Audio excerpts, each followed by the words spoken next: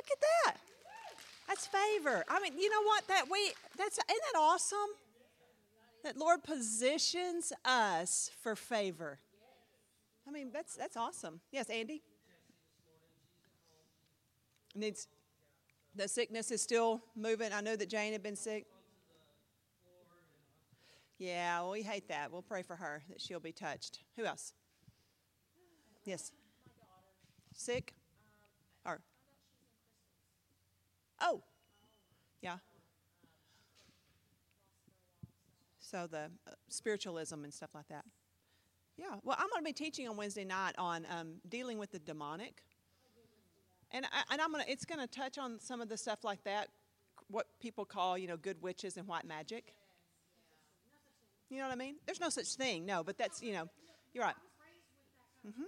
Yeah. Because it's in my Wednesday night, our sword of authority, and we're going to be dealing with the demonic. I don't know everything about the demonic, who does? But I know what I've learned, and I know what's in the Bible. So, yes. Yes, we will.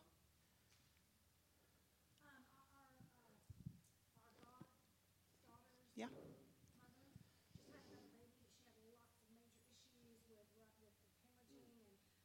Mm. Yeah.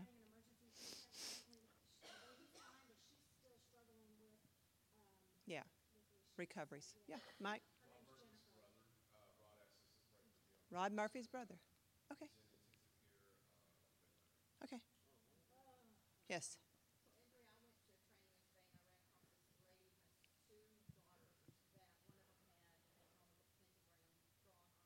Okay.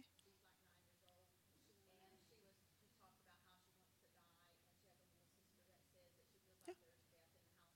Yeah, we're going to be talking. That's Wednesday night. We're going to be talking about Mark 9, the little boy who was demon possessed, and the father brought him. Yeah.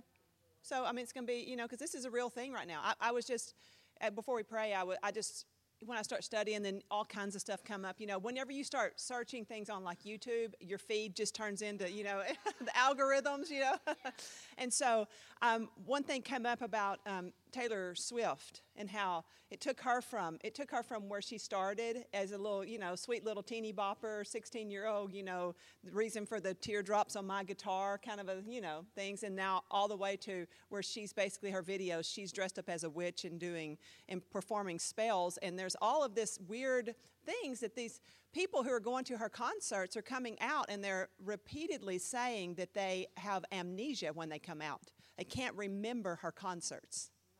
And so the question is there some sort of witchcraft going on? Yeah. So it's just a funny thing. It's just we used to hide, we used to have to backmask song. Remember the 80s backmasking? Playing song backwards to get messy. Now we don't hide it anymore. Nothing's hidden, You've got all this. Yes, ma'am.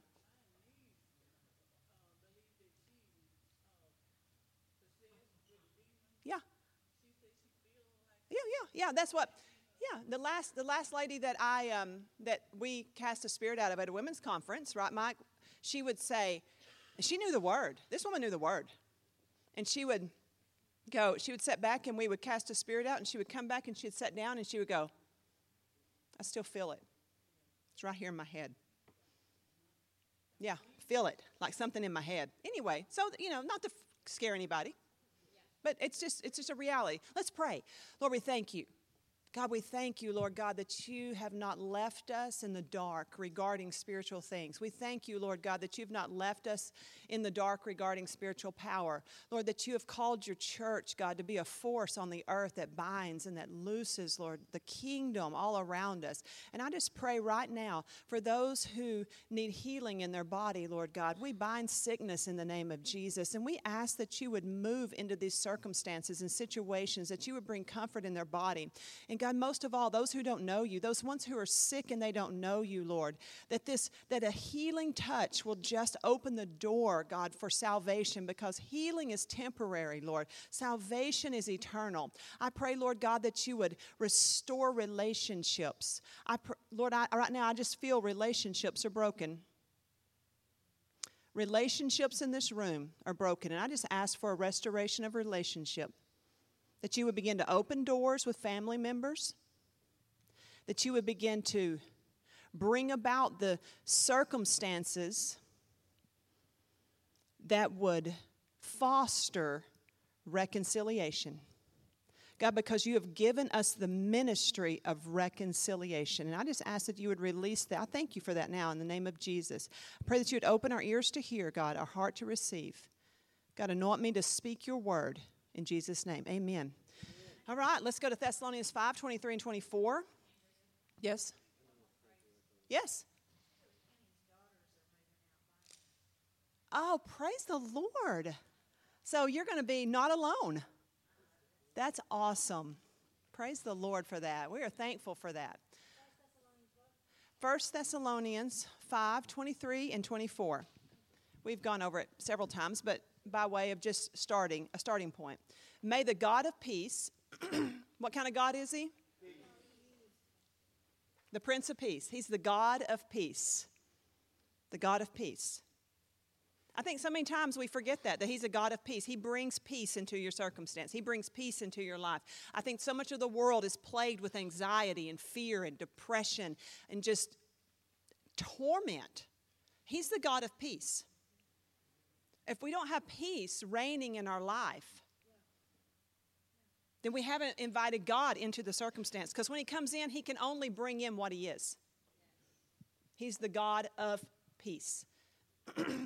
May the God of peace sanctify you. That means separate you, set you apart for holy use. May the God of peace sanctify you wholly or entirely.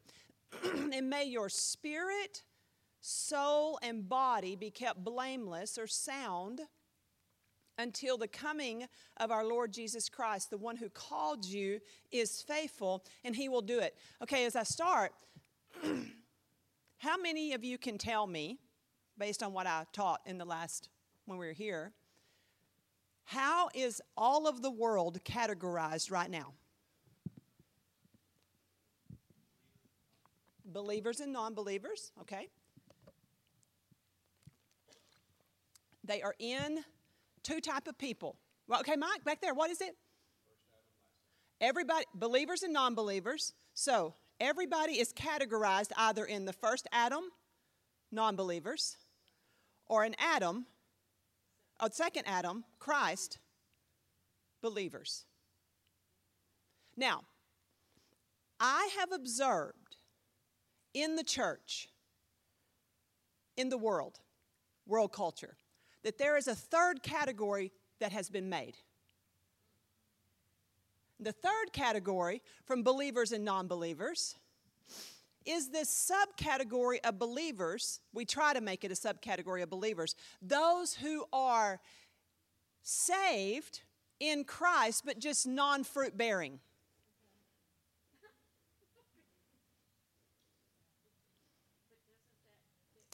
Well, it may or may not, right? So we try to say, well, they're just not fruit bearing.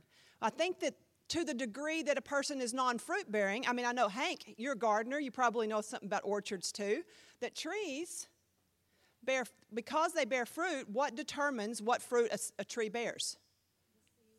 I mean, right? It's a seed. It's not anything magical. The seed you put in the ground is the fruit that it bears. Everything reproduces after its own kind. So if you have a tree that is non-fruit bearing, and it's supposed to bear fruit, if you are a person who gardens, what are you going to do? It's a weed. Well, it might be a weed, but you know that's right, it could be. It might be, but as a gardener, what are you going to do? What would you do, Hank, as a gardener? I'd either fertilize it or kill it. There you go. You're going to give it a moment, aren't you? Because you know what it's supposed to be. Is that true? So you're going to fertilize it. You're going to try. See, there's a parable about that, isn't there? There's the man who put the vine in the vineyard, and it wasn't bare. He came back to look, and there was no fruit. There's no grapes on the vine, and so he was like, let's pull it up. And the person who was in charge of the vineyard said, wait just a second. Let me dung it, fertilize it. Let me put some manure on it. Let me get the manure on it, and let me see if I can get that in and feed it, and let me see if I can bring it to fruit-bearing status. And if I can't, then we pull it. I mean, and that's just the reality. There's no place where we can be in the body of Christ and be just perpetually non-fruit bearing. It doesn't make a lick of sense. I mean, it's just not. And so it behooves us then to be looking at our life for fruit. And it also, when it talks about dunging the tree or putting manure around it, see, many times I think in the Christian life is the manure the Lord uses is the conflict that would bring about the fruit. You know what I mean by that? Like, let's say there's no fruit in your life. There's the fruit of love is not there. Because really all the other fruits just come off of love. There's no love in your life. So then the Lord, you would think he would put just a whole bunch of loving people around you. He just puts a lot of poop around you. Just a lot of poop. In order to, because what he's trying to do is bring you to love. Love, because love only counts when it's not, yeah. Love, right. Love only counts when it's undeserved and when it's challenged. I mean, everybody loves people who love them. That's not real fruit of love, is it? That's just everybody doing. But when you come across that person, they're the most, you ask the Lord, put love in my life. And he brings you the most unloving people around you. What's he doing? He's dunging you. He's bringing you the manure. So that the fruit of love comes forth. I mean, let's say, Lord, I need peace. Conflict. Yeah. You don't have to pray for it. It's going to come anyway, right? Because he is the vine dresser. He's the vineyard owner, and he has a right to expect fruit. He has a right to it. So that's where we're all at. And so as we look at this and we see that the Lord, he wants to sanctify us wholly in our spirit, our soul, and body, that we may be kept blameless until the coming of the Lord Jesus. The one who called you is faithful, he will do it. So we're all under either Adam or we're in Christ. That's just where we're at. And if we're in a place in Christ and we're not particularly fruit-bearing, then he's working with us to bring us to fruit-bearing. And if he can't get us to fruit-bearing, then, how many of y'all remember when we read Romans 11 and we talked about we consider the kindness and the, what's the next word? The kindness and the blank of God. We consider the kindness and the severity of God. We don't talk about that scripture much, do we? It's scary. I'm not scared. I don't like it, so I don't talk about it. So, but that's the balance in the Word, is that it comes down to this, is that if we fear the right things, then we don't have to worry about fearing the wrong things. That the right fear takes care of things. And I've told the example so many times, and my mother was afraid of scorpions. I mean, a lot of people are afraid of scorpions, right? Wouldn't want to be around them. Some people, she just really afraid of scorpions. And so we had a cellar that was on the property, a storm shelter that was on the property just across the road from us. We didn't own the property. It was abandoned, and we could go use that storm shelter. But it was old, from an old homestead that was there and had been, years gone. And it was still dry, though. So that's really good. That's a well-built storm shelter. It was dry. had a door and everything on it, so it was functioning. And so we didn't keep it cleaned out. It was just what it was, whatever it looked like from, back in the 50s when it was probably last used was how it looked. And there were usually scorpions in the cellar, just hung out there. My mother was like, I will never get in that storm shelter. Never. So one day, the perfect storm arose. I came home from school, and I was out. My dad said, hey, Andrea, come out here on the porch. Now, I was particularly afraid of tornadoes at this time in my life. Now, a tornado doesn't bother me at all. So I stood on the porch. He said, come out here. And I said, what? And I walked outside, and in the horizon, it was just like, it was orange, and it was green, and it was all these. And I said, what is that? He said, probably, he named a town that was nearby, Midway. He said, I think Midway just got blown away by a tornado. He said, and that's the dirt in the air. I was like, what? And then he said, you hear that? And I looked we lived on the train tracks, and I looked at the train tracks, and there was no train. So I could hear I'm gone. At this point, I am like, there's a tornado. I'm running across the road. I'm crawling over the barbed wire fence. I am jerking the door open on the store. I don't have a light. I have nothing. I'm like, me and the scorpions, door shut. Dark, total darkness. It didn't matter to me, not one tiny bit. Then pretty soon, just a few minutes later, my dad, I hear, he's opening that door, and he's in there with me, and we're like, and I think he might have brought a flashlight. That was the delay. So then, I said, where's Mom? Where's my mom? He said, she's not coming over here. She's afraid of scorpions. Then rain starts. And then pretty soon, through the sound of the driving rain, we hear somebody banging on the door. Open it. My mother is now in the storm shelter. See, when you get your fears right, when you start being afraid of the right thing, you stop being afraid of the wrong things. So the Bible says this, don't fear the one who can destroy the body only. Who's the one who can destroy the body only? Satan and man. Satan can use men. Men can destroy the body, right? We see that all the time. Don't be afraid of the one who can destroy the body only. But be afraid of the one who can destroy both the body and the soul in hell. Who's that? That's God. So see, if you get your fears right, that's who I fear.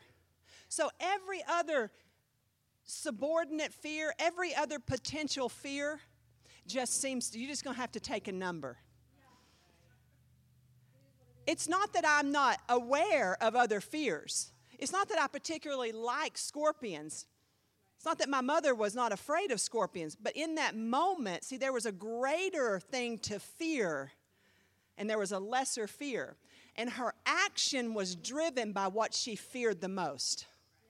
See, that's how we live in the fear of the Lord. Now, it's not entirely a great comparison, but I think it gets the point. Because, see, being afraid of God should not bring us terror.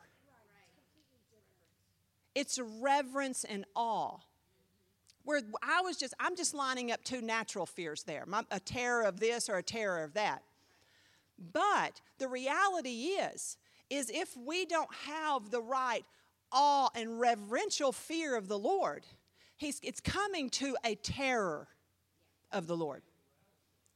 What? To amend your behavior around it. Right. And so sometimes dealing with these kind of fears, it's a little bit difficult because we don't think of fear in a positive light. But if fear orders your life in a way of awe and reverence, then it'll start lining up other fears in our life. So that brings us to making God a priority.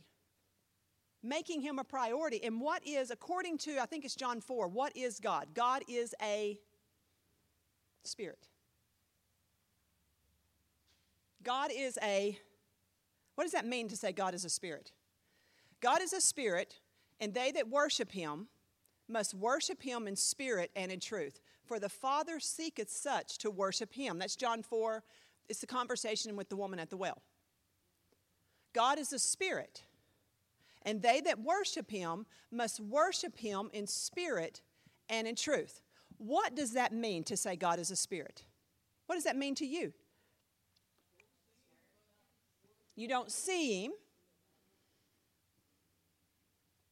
A spirit essentially is, there you go, a non-tangible entity. Bodily, not tangible through our five senses, right?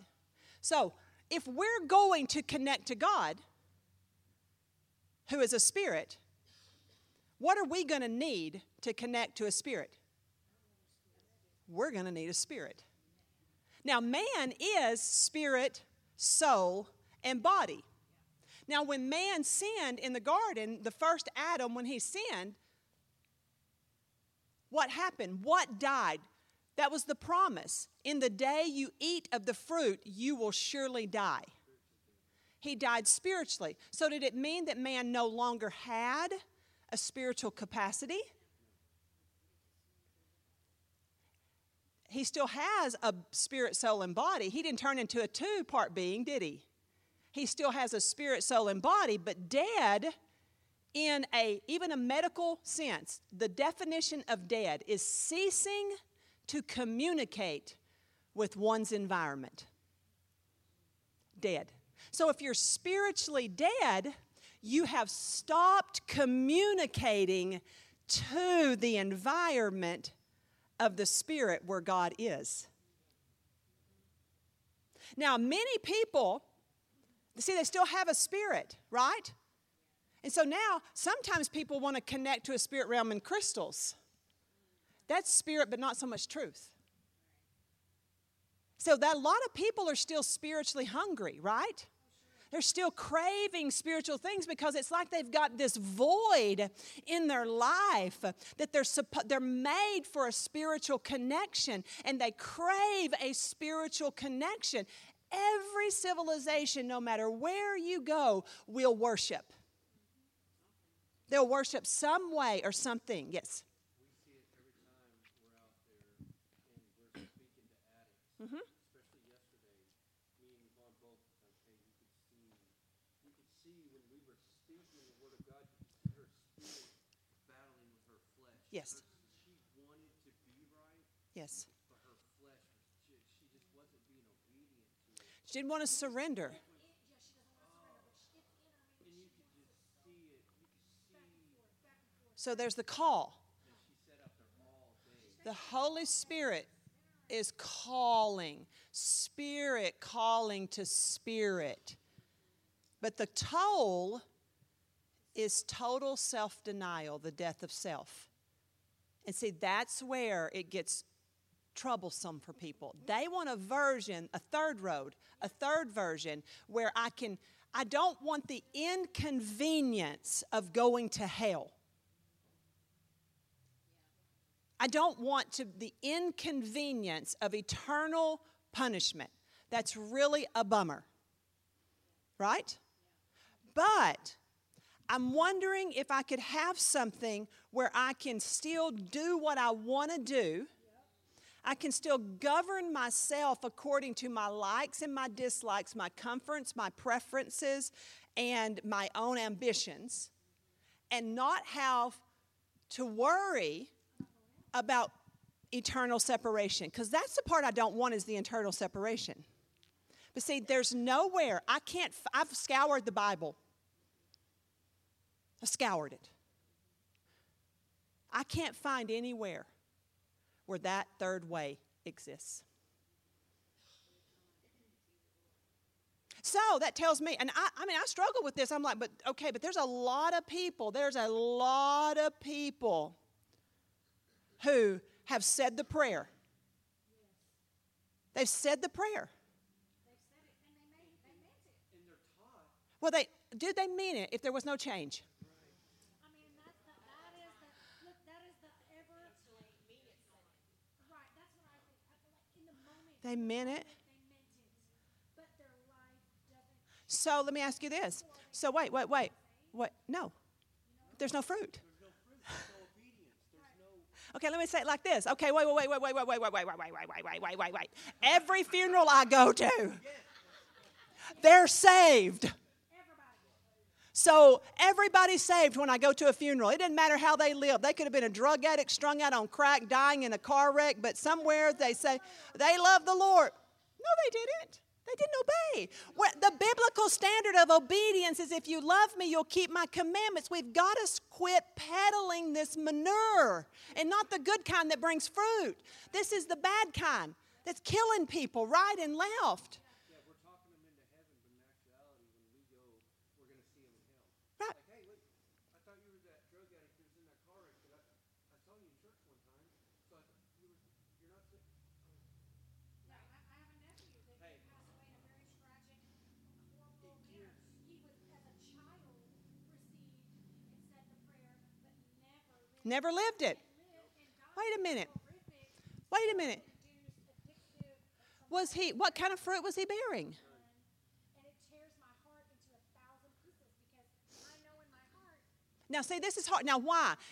I know some of you are like, well, why do we do this then? It's for the comfort of the people who are there, because who wants to deal with the reality that their loved one is perishing forever? So in some cathartic way, because we confuse human compassion with godly compassion. We say, it's okay, they're with the Lord.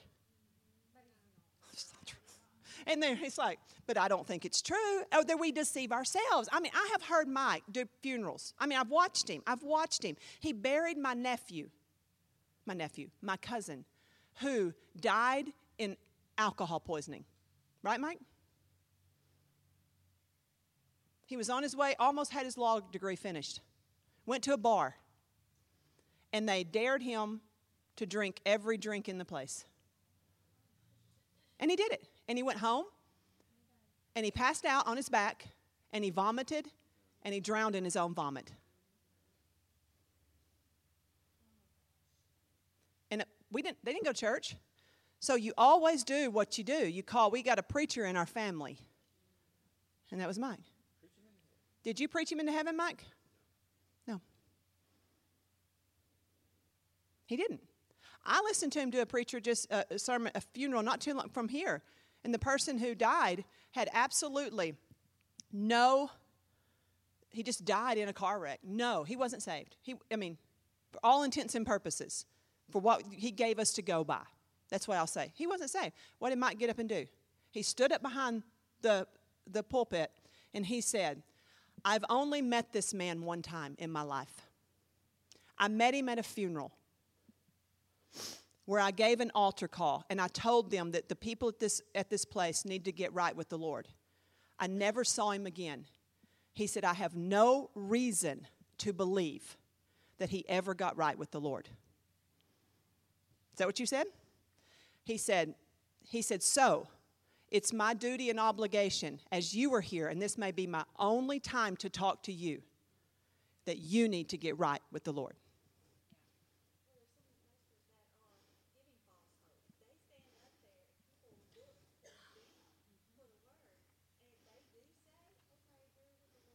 Then I must be fine. Yep. That's what I was going to say. When we do that, we're giving them false hope. Because they knew them. They seen the life they lived. But if we talk them into heaven, then they're like, I'm good. I don't even need to go up there and see him. So I think we all agree here we see the problem, right? We all agree we see the problem, and the problem needs to be addressed not just from the pulpits, from the pews as well. Because it needs to be addressed in our own life, and it needs... No, gosh. Brian said, you mean we can't just blame the preacher?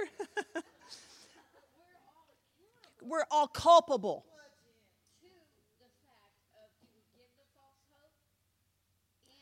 Why would we want to? Why do we give false hope to our children?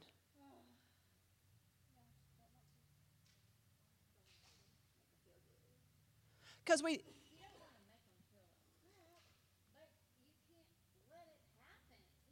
So I'm not saying I have good answers for how to address this. I'm not saying that. As you can see, yes, ma'am.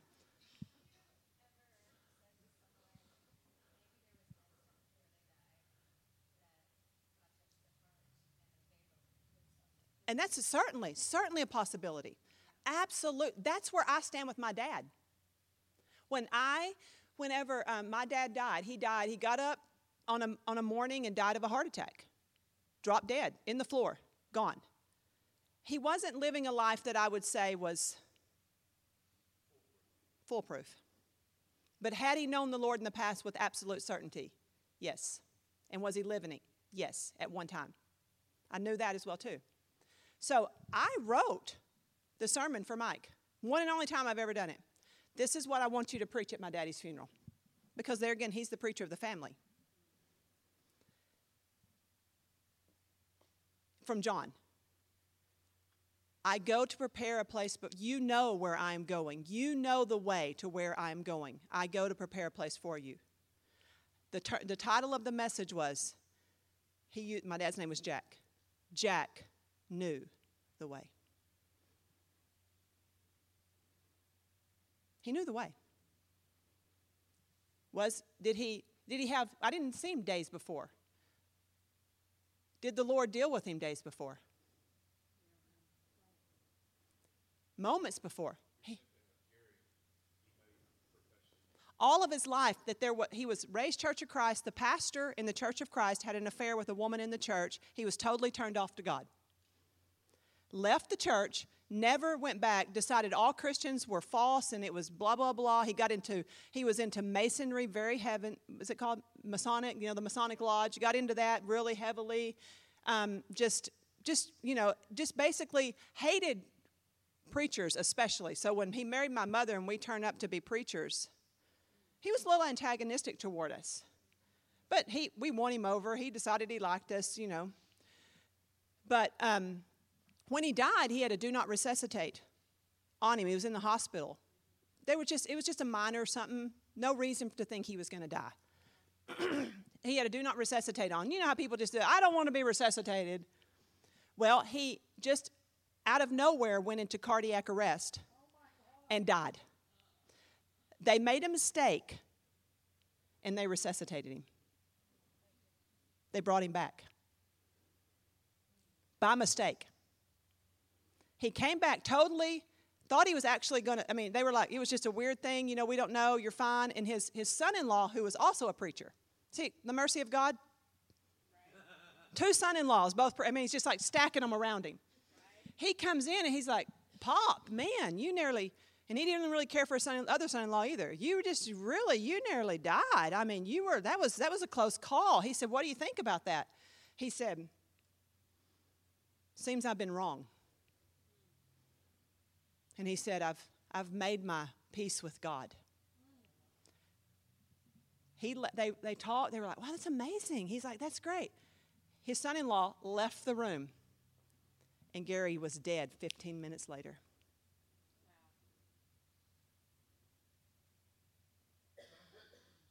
That's mercy.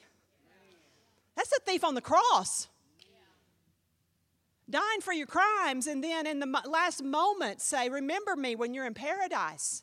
So I'm not saying, in what I'm saying here, don't hear that God is sitting up there just wishing that he just wants to jerk people up, that he wants people to die and go to hell, that he's like, I don't care if they're saved or not. See, we look at him through a human lens, and that's what Mike always says when we were like in our sin, it's like, or before sin, it's like we're going to be like God.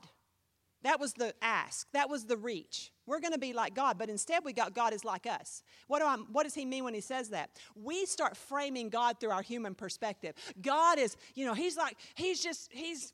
see him as not being kind because ultimately we're not kind. We see him as not being long-suffering because we're not long-suffering. Because we're the fallen ones. He's not. But in our fallen state, our minds are distorted because our spirits have been cut off from the life of God. And the further humanity got from the life of God, the worse he got. in any society that's cut off. It just gets worse and worse and worse and worse and worse. And so as we look at this, we have to be born of spirit. Your kids are not, just because you love them does not mean they're going to heaven when they die.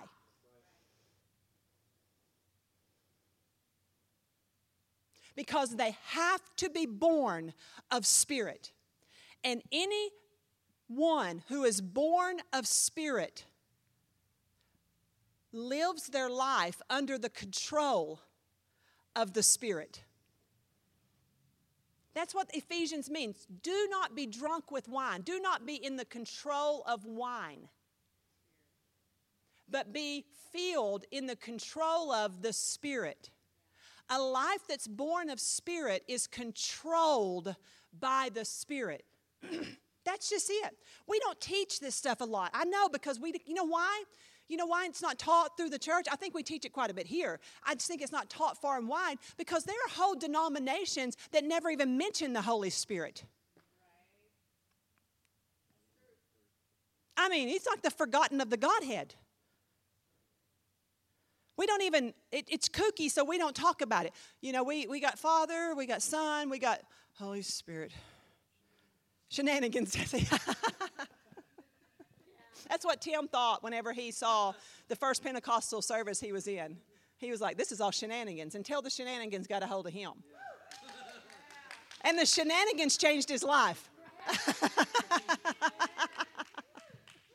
The shenanigans delivered him from PTSD, right? I mean, that's the shenanigans we need. I mean, so you just can't, you know, the proof is in the pudding. And you're our pudding. Yeah. That's what it is. That's the reality of it. And so we have to be born again. Let's look at Romans 8:4 through 9. Romans 8:4 through 9. He did this, speaking of Christ, so that the just requirement of the law could be fully satisfied for us who no longer follow, what? Who no longer follow our sinful nature, but instead follow the Spirit. So when you have someone who comes to you and they say, well, I said the prayer, I love the Lord. I love the Lord. Well, it's funny you should say that, because Romans 4 says that those who are fully in complete relationship with the Lord no longer follow their sinful nature, but instead follow the Spirit. Romans 8:4. Yeah, Romans 8:4. Now let's go on to 5. Those who are dominated or in controlled by the sinful nature, think about sinful things. They think about it. They plot sinful things. They plan sinful things. They imagine sinful things. And then if you plot and plan and imagine, what's next? You do sinful things, which you think about sinful things, and you plot sinful, and you just keep on. So those who are dominated by the sinful nature, dominated. Now, does that mean that once you're saved that you never struggle with sin anymore? You never have a sin? Of course not. Of course not. Because you still live in a body that has been, until the time you got saved, completely controlled by sin. And you, just like you know those pathways. Those are easy pathways for you to take. So there's a sanctifying process. There's a separating process. There's a discipleship process. So those who are dominated by the sinful nature think about sinful things. But those who are controlled by the Holy Spirit think about things that please the Spirit. Lord, how may I please you? What would I do today that would please you? What are we doing today? I love a story. Watchman Nee, he's one of my favorite authors. He was a Chinese man, and he lived in China before communism took over China. So in the 40s, he was born in the 20s, somewhere around there, and he ultimately died as a martyr in a communist re-education camp in China. Re-education just meaning you were going to get that Christian out of you and turn you into a communist. And so he was teaching his followers about being led of the Spirit and being the life, what he calls it, it's called normal Christianity. If you want a great read, if you like to read, Normal Christianity by Watchman Nee is one of the greatest books I've ever read. So one of his followers was on a train. And as he was on the train, a man came to him and said, hey, we're playing a game of cards. We're talking about being controlled by the Spirit. We're playing a game of cards. And at this time in the world, cards were a very, how many of y'all, I don't know. Cards were like a no-no in the church. It was considered to be something that was super, like, it was considered gambling. Any kind of cards, it was, so that's in this time. This is in this cultural environment. Now, so he was playing cards. And they were gambling in this situation. And he said, we need another person, a fourth person for our card game. You want to play? He said, well, I might like to very much. He said, but you see, these are not my hands. And the guy said, what? He said, yeah, these hands don't belong to me. He said, they belong to another. So I ought not hold things. I can't, because they belong to another, I have to ask him how he would like me to use my hands. So see, that's just a little example of a mindset of being controlled by the Spirit. Well, these are my hands. These hands are attached to my body. They just don't belong to me. They belong to him. See, I just thought that was a great illustration too. It's control, but those who are controlled by the Spirit think about things that please the Spirit. So letting your sinful nature control your mind leads to death. How many times have you seen that played out? Letting your sinful nature control your mind, it leads to death. But letting the Spirit control your mind leads to peace and life. For the sinful nature is always hostile. How is it? The sinful nature is always hostile. How often is it hostile toward God? It's always hostile to God. It never did obey God's laws, and it never will. And Paul ought to know, because he tried to obey God's laws with the sinful nature, and he never could do it. That's what Romans 7 is about. So that's why those who are still under the control of their sinful nature can never please God. But you are not controlled by your sinful nature. He's talking to, that's his readers. He's assuming, y'all are not controlled by your sinful nature. You are controlled by the Spirit if you have the Spirit of God living in you. When are you controlled by the Spirit? When the Spirit of God is in you. So, which comes first, the chicken or the egg? You know what I mean? It's like, so if I want to be under the control of the Spirit, is it something I have to do? Well, sort of. But doing is not the first thing, is it? It's receiving the Spirit. Well, how do I receive the Spirit? Oh, that's easy. You've got to die to yourself and surrender your life. Well, how do I do that? Well, you receive Christ. So I say the prayer. You could say the prayer. It's as easy as that. But it doesn't necessarily mean just because you said the prayer, you've done all the other. Well, how will I know if I say the prayer, if I've done the other? Well, when you say the prayer and it's the prayer of faith and you've received the Spirit, you'll know. Because all of a sudden, what will happen in my life? Well, let's put it this way. You'll be ruined to be the kind of sinner you once were. Yeah. How many of you, I know, I'm just asking perfect people. How many of you, after you were born of the Spirit, tried to go off and just do some sinning? I have, right? You've done. How did you? Were you good? Hank, were you as good at it as you used to be? Yeah. I guess my answer to that would be, I'm better than I was, but the sin that I do now or contemplate doing now bothers me more than it used to. So you're saying there's a fruit of growth. There's fruit growing in your life. It may not be in the perfect mature state yet, right? But there's a growth process. And you don't want to do anything to stop the growth. So see, that's how the life of the Spirit works. I'm not trying to promote here that you're going to be utterly perfect in everything you do. But I'm talking about it's in that desire. It's in the desire of your heart. Now, the reality is this. The Lord loves to challenge us in the areas that we are not fruitful. That's what we were just talking about. And that's why it is so utterly important for people who are born again, people who receive the Lord. I think a lot of people are like the second soil condition. They actually receive the seed. It's just that they're so shallow. They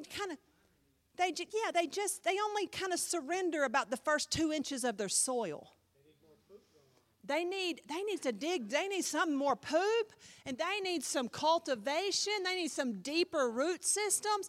And the Lord has got this great plan, a great plan in order to accomplish this. See, you're saved, and then He wants you in a local body. Why? Because there's 2 things that are going to happen in a body: comfort and conflict. See, there's going to be comfort of the Word. There's a lot of comfort that happens in the body. But we have the idea that it's all going to be comfort. No. There's also, God stages the conflicts between you and you. Because He's leveraging, not really, right, look at it, he's getting angry. He's like, how do you... So he could be leveraging some area of fruitlessness in you and revealing it over here. But see, He's got this overarching government going on of, you both know, because you're in the Spirit government, I don't get to be right, and I don't get to be right. But I don't like him, and I don't like him. So what am I left with? We're going to have to forgive one another and both see how wrong we both are. And what I've just done, because I'm the Spirit, because I get to be the Spirit in this, Yeah, that's right. I always get to be the one that's right. That I've just developed, the Spirit then through the conflict has just developed forgiveness, peace, just developed love. You see what I mean by that? So see, that's why the Lord wants us in a body. People are like, I don't have to be saved. I don't have to go to church to be saved. Well, no, because going to church is not what saves you. I want to say moron, but I'm trying to quit saying moron so much. So going to church is not what saves you. But just like going to, the incubator, the nursery at the hospital is not what made you born. Born. That's the place you go now for the growth process. That's what we do. So that's why the Bible says in Hebrews, don't forsake the assembling of yourself together with those of like faith. Even more as you see that day approaching. The day of His coming approaching. We have to be in a body context. Here's another thing. You need to practice. What do I need to practice? You need to practice serving someone other than yourself. Because until when you were born again, the only person you knew how to serve was yourself. That's why marriages fail today. We love weddings. We hate marriages. You know what I mean? We love weddings. Average wedding costs, I think, somewhere like $55,000. We love weddings. I know, isn't that crazy? We hate marriages. It's not about a wedding, it's about a marriage. And a marriage is one submitting to the other. And so the Lord loves to use the order structure to test our lives. He loves to have us submitting to one another. And so He wants us in the body. So you say, well, I just go into church. That's not really going to do it. See, you just showing up on Sunday, and I really never even learn your name. I know his name now because he did more than just show up. Right? He showed up, and he showed out. No, I'm just kidding. I'm just kidding. So, you show up, and then you actually step up. And never show. Gosh, Brian. So, what we have here, see, and we love Brian, because we know Brian. See, and that's what the body of Christ is supposed to be. It's supposed to be people coming and sharing life with one another. And then in that situation, that we're working the rough edges off of one another.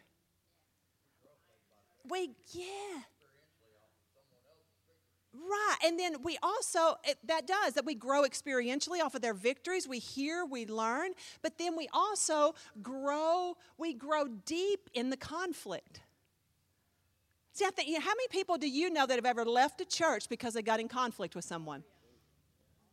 But see, did they not know that was probably the greatest opportunity for growth?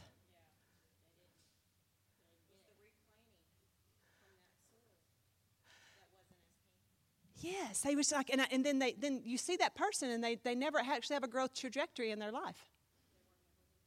They just get a withering trajectory. They're not developing those things because we have to serve. The greatest place for us to practice serving is in a body. Because I'm not here for me. I'm here for you. And you're not here for you. You're here for me. And you're not here for you, you're here for, and it's right. That's better be. He better be here for me. So that's how it works, and we grow. And see, that's developing our spiritual aptitude. See, developing your spiritual aptitude is not how well you speak in tongues. So I want you to speak in tongues. I want you to prophesy. I want you to be used in the gifts of the Spirit. I want all of those things, and I want them in the most surpassing way. But see, if we don't talk about this other thing, how our interpersonal relationships and because that talks about our integrity, how strong and deep we really are. You take a person who's shallow integrally, and then you see their gifting, and then they have they're using some spiritual gifting. What does that always look like at the end of the day? A shine on a turd. I like it. A man after my own heart. Language I understand. You can't polish it. You might get it from a...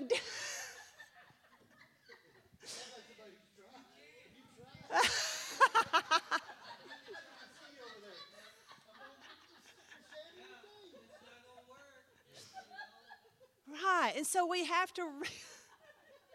We realize that that's what we're all dealing with. And here's the thing. The spiritual growth is not the same as physical growth. Physical growth is very calendar-oriented. We expect a 3-year-old, a 4-year-old. This is what spiritual growth is far different than natural growth. In spiritual growth, you can take a person who was saved, and a month later, they will outgrow a person who's been sitting on a pew.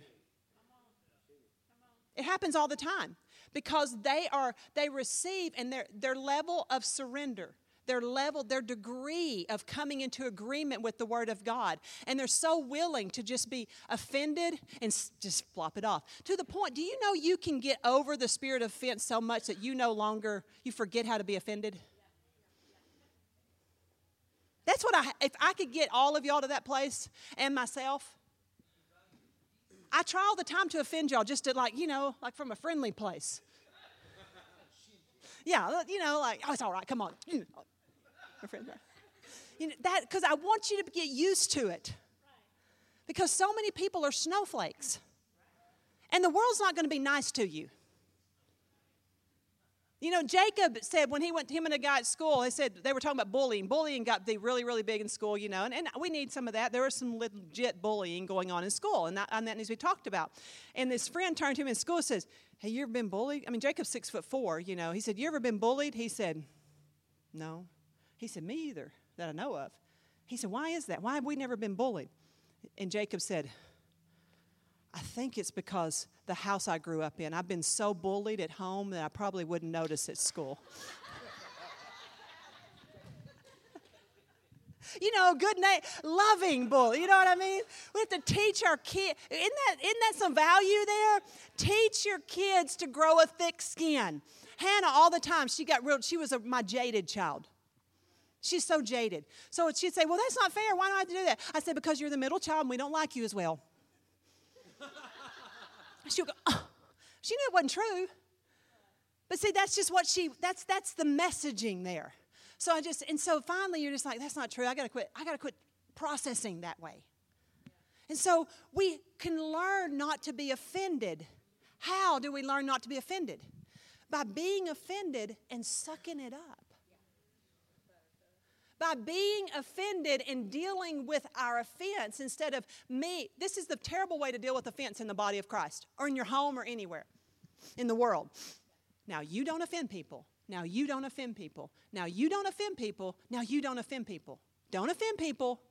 Well, all of us may not have. How many of you have ever offended someone you didn't intend to? This is my lot in life, y'all.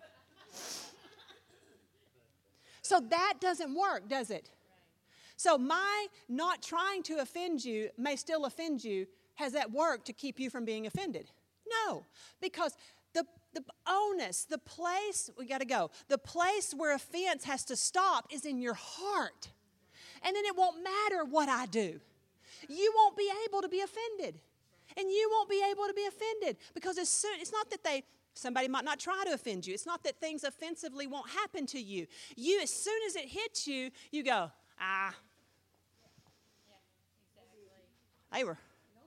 it's no big deal. I still love them, and they probably didn't mean it anyway. And then if you feel that offense trying to set up in your heart, even though you've gone through that, how many times have you done that? Then do the opposite of what you feel. Because what you feel is, I'm kind of offended with them, so I'm going to ignore them.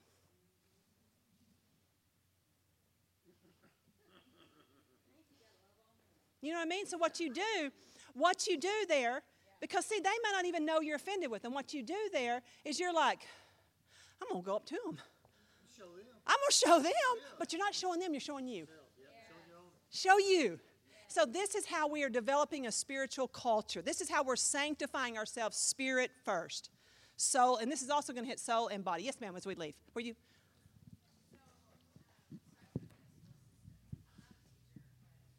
Yes.